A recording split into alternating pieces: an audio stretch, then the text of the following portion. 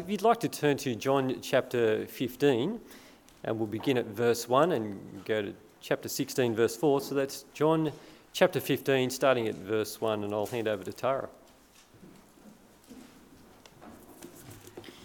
Good morning, everyone. So hopefully you've got your Bibles open at John 15. So, I am the true vine, and my Father is the gardener. He cuts off every branch in me that bears no fruit, while every branch that does bear fruit he prunes, so it will bear even more fruit. You are already clean because of the word I have spoken to you. Remain in me, and I also remain in you. No branch can bear fruit by itself. It must remain in the vine. Neither can you bear fruit unless you remain in me. I am the vine and you are the branches. If you remain in me and I in you, you will bear much fruit. Apart from me, you can do nothing. If you do not remain in me, you are like a branch that is thrown away and withers. Such branches are picked up and thrown into the fire and burned. If you remain in me and my words remain in you, ask whatever you wish, and it will be done for you. This is to my Father's glory, that you bear much fruit, showing yourselves to be my disciples. As the Father has loved me, so have I loved you. Remain in my love. If you keep my commands, you will remain in my love, just as I have kept my Father's commands and remained in his love. I have told you this so that my joy may be in you and your joy may be complete. My command is this: love each other as I have loved you. Greater love has no one than this, to lay down one's life for one's friends. You are my friends if you do what I command. I no longer call you servants, because a servant does not know his master's business. Instead, I have called you friends, for everything that I have learned from my Father I have made known to you. You did not choose me, but I chose you and appointed you so that you might go and bear fruit that will last, so that whatever you ask in my name, the Father will give you. This is my command: love one another. If the world hates you, keep in mind that it hated me first. If you belong to the world, it will love you as its own. As it is, you do not belong to the world, but I have chosen you out of the world. That is why the world hates you. Remember what I told you: a servant is not greater than his master. If they persecuted me, they will persecute you also. If they obeyed my teaching, they will obey yours also. They will treat you this way because of my name, and they do not know the one who sent me. If I had not come and spoken to them, they would not be guilty of sin, but now they have no excuse for their sin. Whoever hates me hates my Father as well. If I had not done among them the works no one else did, they would not be guilty of sin. As it is, they have seen, and yet they have hated me, both me and my Father. But this is to fulfill what is written in the law: they hated me without reason. When the Advocate comes, whom I will send to you from the Father, the Spirit of truth, who goes out from the Father, he will testify about me. And you also must testify, for you have been with me from the beginning. All this I have told you so that you will not fall away.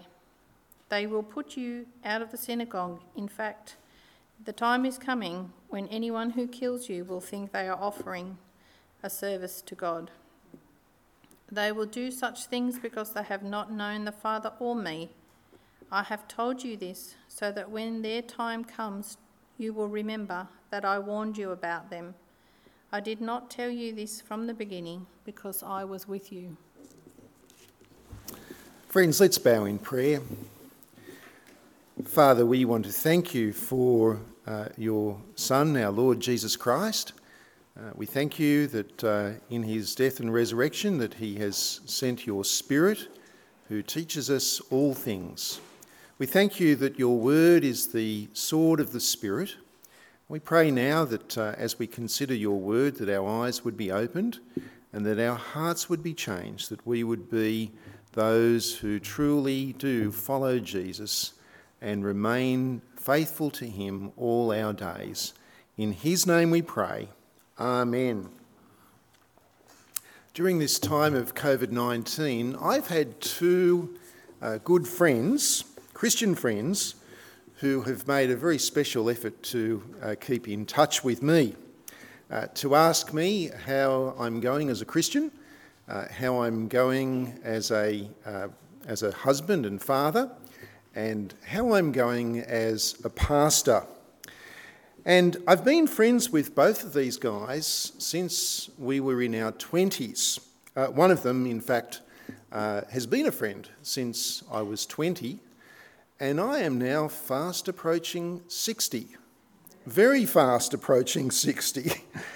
And I've got to say that as single guys in our 20s, our relationships were based on encouraging each other in Christ, reading the Bible together, praying together, going to church together, even rebuking and correcting one another in love, because we wanted to be guys who would persevere as Christians.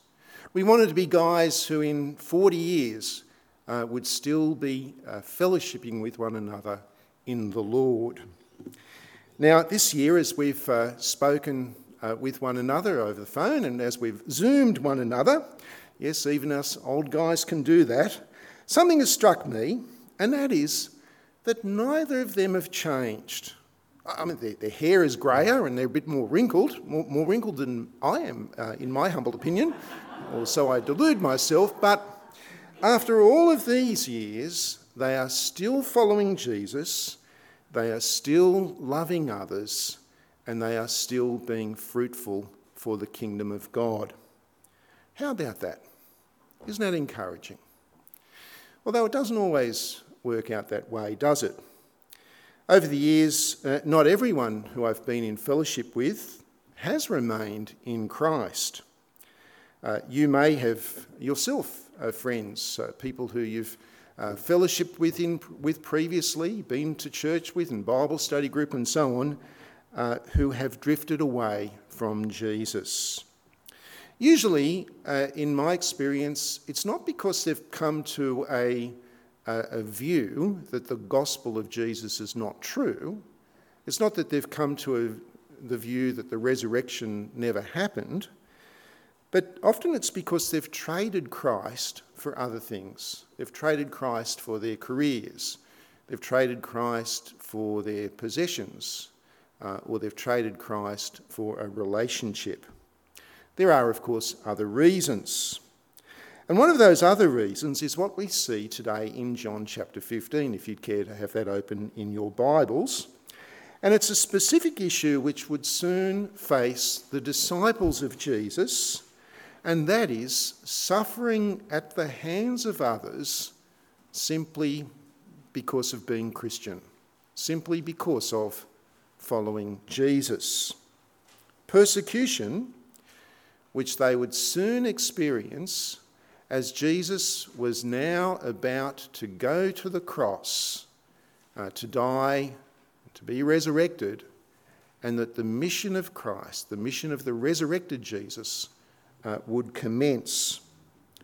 So, how would they remain faithful as Christians when at times it would be so tempting to just give up?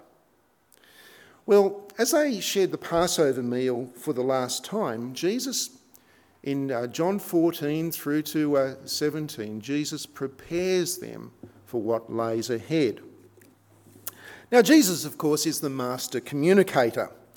And so here in John 15, particularly in verses 1 through to 8, he paints a picture.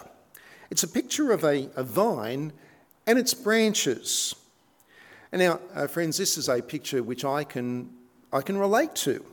Until recently, we had a vine at our place which had grown so large that it had overtaken an external wall near our house, that had moved up a wall of the actual house, that it had twisted its way into the roof of the house, and so it therefore had to go. There were branches and there were foliage everywhere.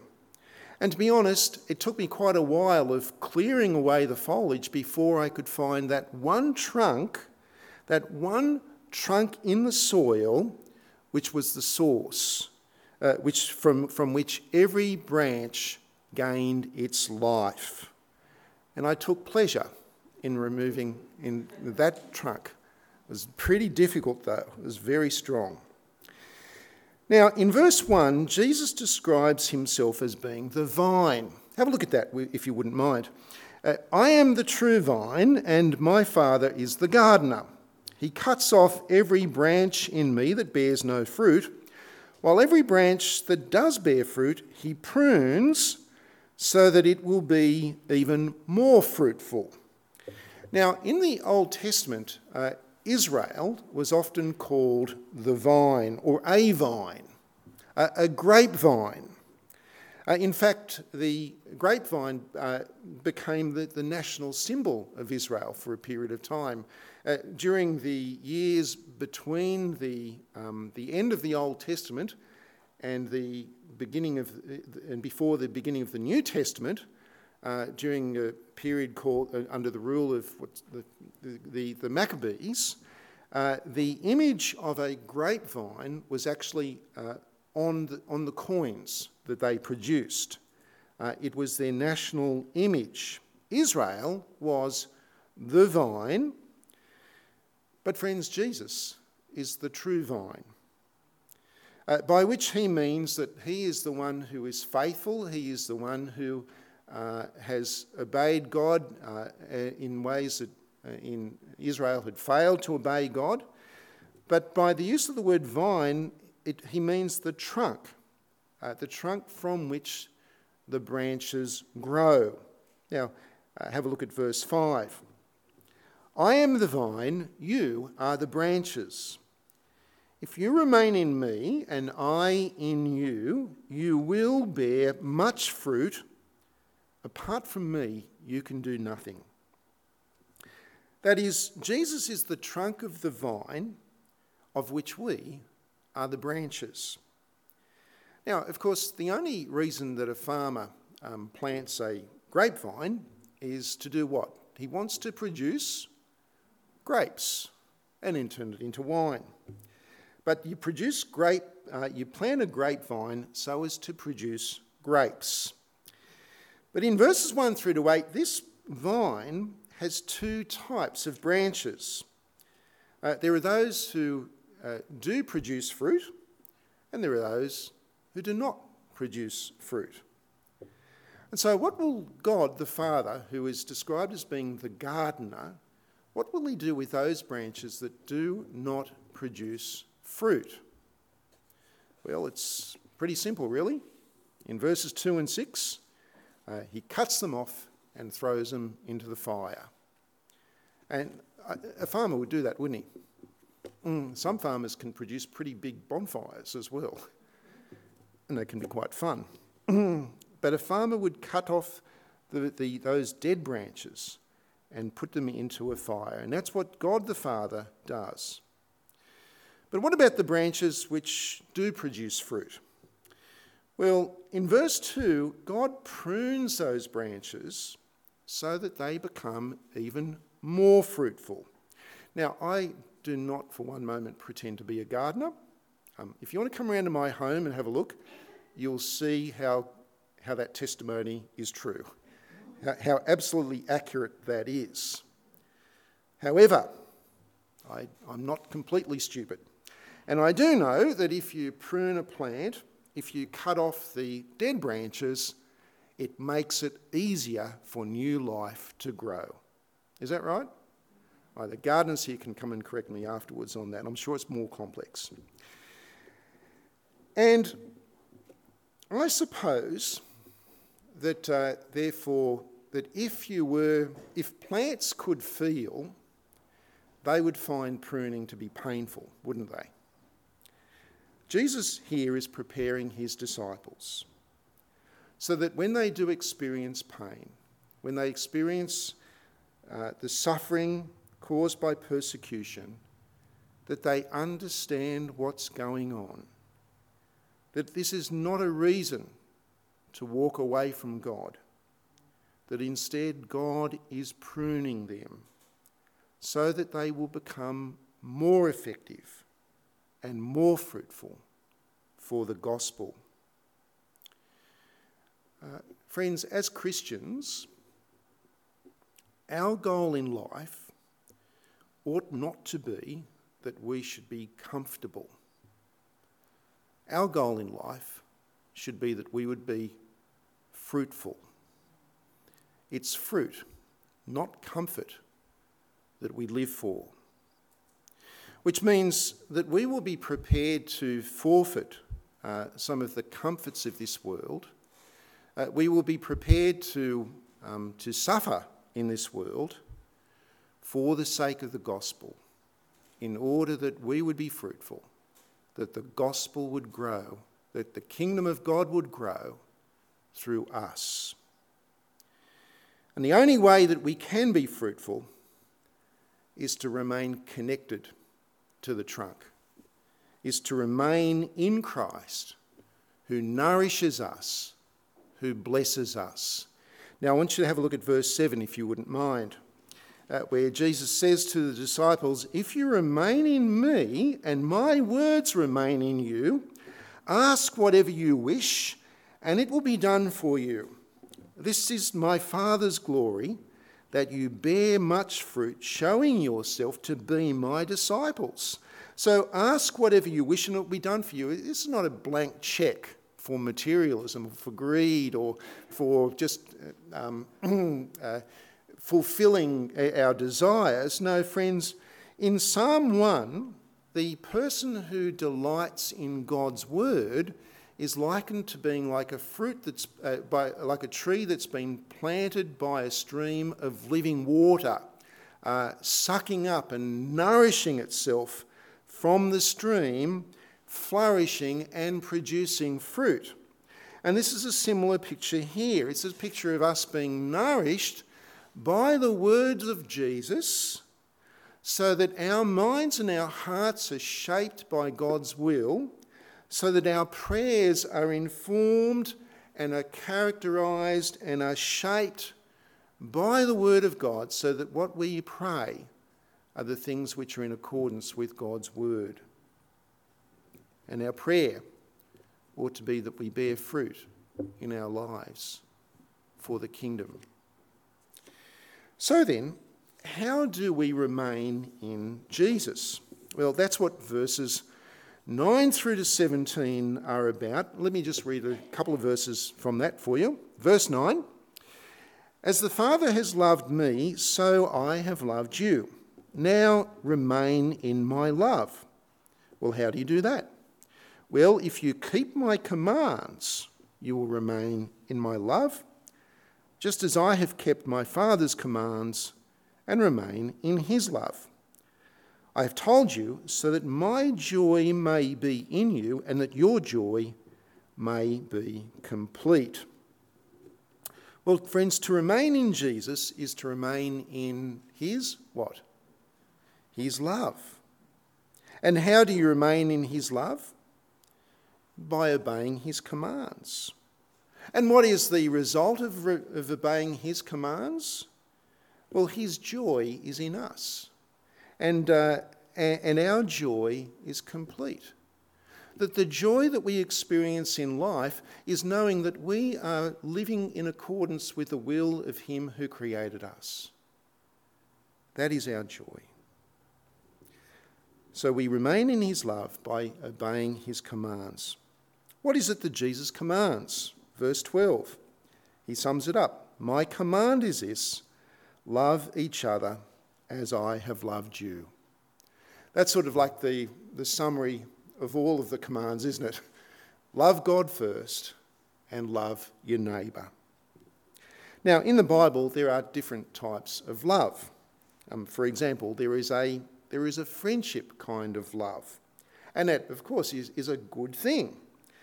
The word for that is the word phileo. It's the Greek word for friendship kind of love. And sometimes that's the word which is used to describe the love which the world has for its own. It's a friendship kind of love. And we see this in verse 19, where Jesus says, if you belong to the world, it would love you as its own. You're a friend of the world. But that's as far as it goes. Because the other type of love is what's called agape love. And that is the kind of love where you sacrifice yourself for the well-being, for the good of others. And that is the word used in verse 13. Greater love has no one than this, says Jesus, than to lay down one's life for one's friends. Now, you might be thinking to yourself, well, hang on a moment. Greater love has no one than this, to lay down their life for their friends? Didn't Jesus lay down his life for his enemies? Isn't that greater love than just dying for your friends? Well, yes, of course. But here, Jesus is speaking to his disciples. And Jesus is wanting to encourage his disciples. And he wants them to know that he doesn't consider them to be his servants. They're not his servants. No, they are actually his friends. His friends whom he loves. And he chose them. They didn't choose him, he chose them. That's great assurance for them. Have a look at verse 16. You did not choose me, but I chose you and appointed you so that you might go and bear fruit that will last. And so whatever you ask in my name, the Father will give you. This is my command, love one another. So there he's saying, love one another and go and bear fruit. Going and bearing fruit, that's evangelism, isn't it?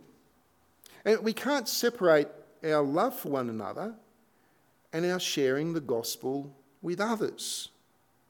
I mean, if we don't love one another, then when we tell non-Christians about how much God loves them in Jesus, it sounds a bit hollow, doesn't it? If we're fighting with one another and if we don't like each other and if we're not getting... and we're telling people that we're the ones who know all about love. No, it's inconsistent. And so we are to love one another. But also, when we do share the gospel, we benefit from each other's love. Because when we speak to non-Christians about the gospel, we can expect sometimes to experience the opposite of love, even hatred from the world. And so from verse 18 of chapter 15 through to chapter 16 verse 4, Jesus warns his disciples in regards to this. Let me just read chapter 16 verses 1 to 4. All this I have told you so that you will not fall away. They will put you out of the synagogue. In fact, the time is coming when anyone who kills you will think that they are offering a service to God. They will do such things because they have not known the Father or me. I've told you this so that when their time comes, you will remember that I warned you about them. I did not tell you this from the beginning because I was with you. So, in the face of persecution, the disciples would be tempted. They would be tempted to think that perhaps it's not real, or perhaps God was not caring for them. They'd be tempted to think, well, it's actually not worth the suffering. For us, I think that one of the temptations that we experience is to water down the gospel. Because in our society, and Australia in the 21st century, you know what happens when you say something which is not in accordance with the popular narrative? You cop it, don't you? You really do cop it. And a whole range of areas, such as the tolerance of our society. And so our temptation is to water down the gospel because, quite frankly, there's a lot of people who don't want to hear about sin. They don't want to hear about judgment. They don't want to hear about repentance. It's what they need to hear. Because if they don't hear, then apart from that, they'll actually not understand their need for forgiveness. They'll not understand why it is that Jesus needed to go to the cross. They'll not understand what the nature and the character of the love of God actually is. When we do share the gospel, when we share the gospel clearly, it divides people. There are some people hearing the gospel who will believe and are saved. That's true of us. There are others, many others, who will hear the gospel and I just won't care less. Just, in one ear, out the other. But there will be some who will be hostile towards you. Now, when someone rejects me, I find it difficult not to take that personally, don't you? I don't like being rejected. But when we are shunned and when we are rejected by people because of the gospel, we actually shouldn't take it personally. I know that's hard, but this is the point that Jesus is making to his disciples so as to strengthen them. We shouldn't take it personally because if Jesus said the same things, then guess what? They would reject him as well. Indeed, they did. Verse 18, I think, captures it. Jesus says, if the world hates you, bear in mind that it hated me first. And it's not you that they're rejecting Jesus, and if they're rejecting Jesus, they are rejecting the Father, their Creator. Friends, when we suffer because of the gospel, has God deserted us? No, not at all. As we saw last week, the fact that Jesus is now in heaven does not mean that we've been left as orphans. It doesn't mean that we have been deserted. It doesn't mean that we are alone. No, God has sent his Spirit. God has sent the Counselor, the Advocate. God has sent the Spirit who speaks for us, the Spirit who strengthens us, the Spirit who is besides us to help us. And in verse 26, the Spirit testifies about Jesus, as we too testify about Jesus. Did you see that? That dualism there, that the Spirit is testifying, we are testifying, we are working in part, we have a responsibility to testify about Jesus, but we're not alone. We're in partnership with God, and he uses his Spirit to speak through us, to strengthen us, and to change hearts, to draw people to God. We're never alone. And far from deserting us, God is in fact, in the context of persecution, in the context of rejection, God is pruning us. He's cutting off the dead wood in our lives. He's humbling us. He's emboldening us. He's strengthening us so that we would be more fruitful. One of the leaders in the early church was a man by the name of Tertullian. And Tertullian was famous. He famously said that the blood of the martyrs is the seed of the church. Now, the persecution that he was talking about was far more severe than what we in modern Australia experience, but the principle is the same. When we suffer for the sake of Christ, that is not a reason to give up being Christian. In fact, we should rejoice in it because God is pruning us and God is going to make us more fruitful. When we suffer for the sake of Christ, this is an opportunity for us to stand firm and to remain in Him. And when we are prepared to suffer for Christ, guess what happens? Others will see that we're not playing games, that being Christian is not our hobby. Some people play golf, others go to the beach, some people, we play at being Christian. No. What they will see is that for us that the death and the resurrection of Jesus is real and it matters to us. It matters to us, friends, and if it matters to us, it may actually matter to them as well, as they see the clarity of our gospel presentation and the clarity of how our lives actually express the love of God in Jesus, despite the cost to us personally.